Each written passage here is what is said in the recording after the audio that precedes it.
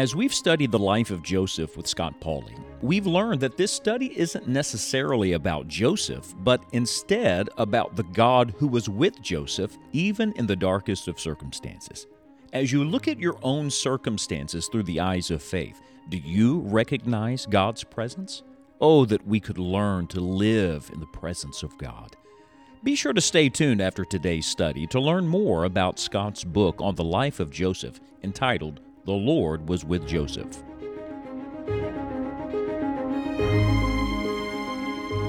One of the greatest blessings in life is family. Family was God's idea. The psalmist says that God sets the solitary in families, and so family itself is a blessing. But might I say that there is a blessing upon the family that is a greater blessing than any material blessing. It's spiritual. It is the presence of God in a home. We've been talking about the Lord being with Joseph. I love this. When you get to the end of the story, the Lord is not only with Joseph, the Lord is with his father, and the Lord is with his children. And the Lord is working in the whole family. I want that. I'm testifying now. I want God's presence in my heart, and I want God's presence in my home. And so when you come to Genesis 49 and this prophetic passage that Jacob speaks regarding Joseph, I want you to notice the emphasis on the blessing.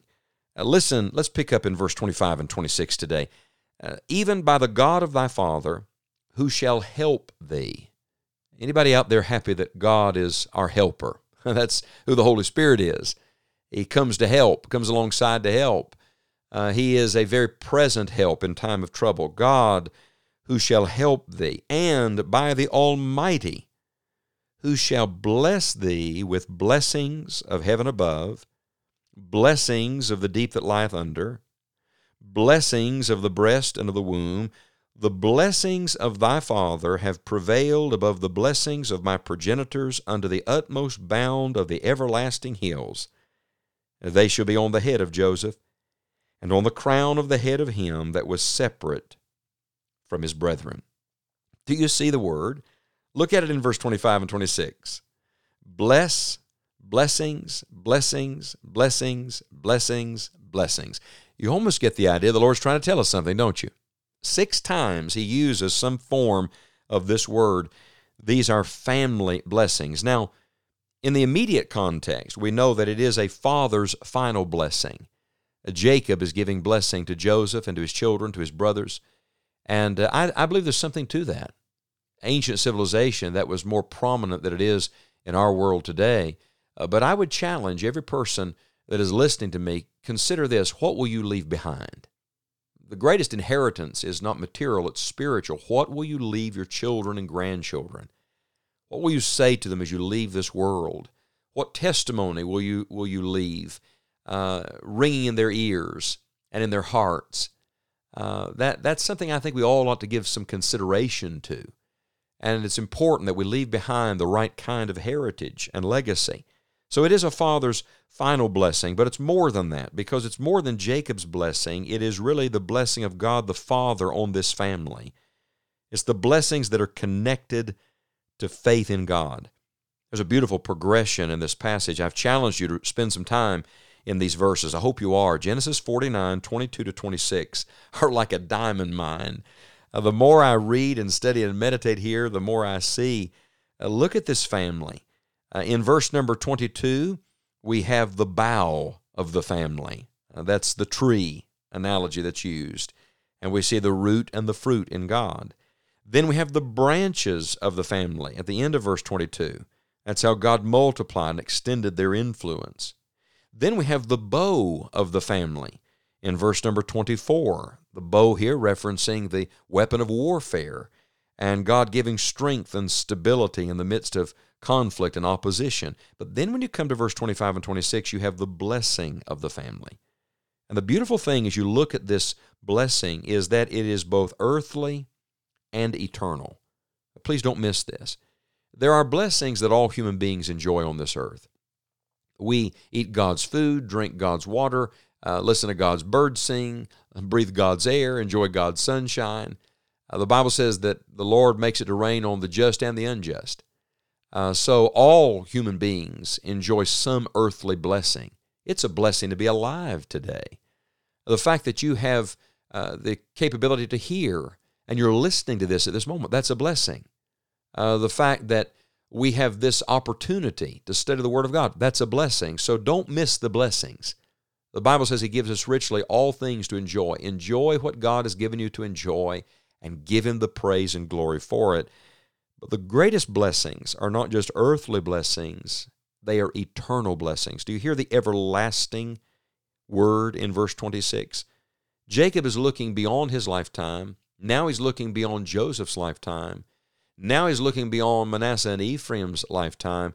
He's looking to eternity. Now remember, he's on his deathbed. When you get to the end, some things mean less and less, and other things mean a whole lot. And what matters most at the end is what should matter most today. We need God's blessings. I remember years ago hearing Adrian Rogers say that if you want to find out how rich you are, add up everything money cannot buy and death cannot take away. So let that sink in just a moment. Everything in your life that money cannot buy and death cannot take away, that is the blessing of Almighty God. I submit to you that the God of the Bible is the God of blessing. In fact, in the book of Genesis, when God creates man and woman, what is the first thing He does? The Bible says, God bless them. That's the very next verse, God bless them. God's intention was always to bless His people.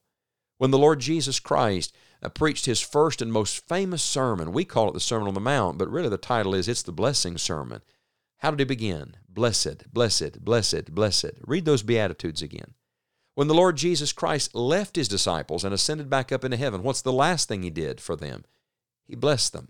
The last time they ever saw Him, ascending up into the clouds, His hands, nail-pierced hands, are raised like a high priest in blessing on them. I believe those hands are still raised in blessing today. At the right hand of the Heavenly Father, God's greatest desire through Jesus Christ is to bless His people. God wants you to live in His blessing. And this is not some slot machine religion, some health and wealth prosperity gospel. This is not some name it and claim it, cheap surface sentimentality I'm talking about. This is the kind of blessing that comes when you believe God and obey God. I'm going to tell you what Joseph is. Joseph is proof that what others mean for evil with God's blessing becomes good. And also that any good without God's blessing becomes evil. The blessing is not things. The blessing is God Himself. Remember, the Lord was with Joseph. Maybe we're seeking the wrong things. Maybe people have made a priority out of the peripheral instead of saying, Dear God, we just want You. Because, friend, when you get God, you get all of the divine resources with Him. We're going to come back to this passage in our next study and look more carefully, more closely at these blessings. Do you see the plural? These blessings, and there are many of them, and all of the implications and application of it. But for now, would you make today this your prayer? Dear God, I want to know You, I want to be close to You, and I want to live in Your presence. Lord, more than anything in this world, I want Your blessing upon my life and upon my family.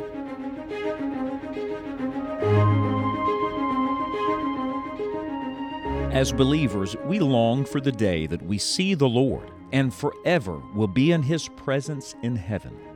But friend, you and I do not have to wait until then to live in the presence of God.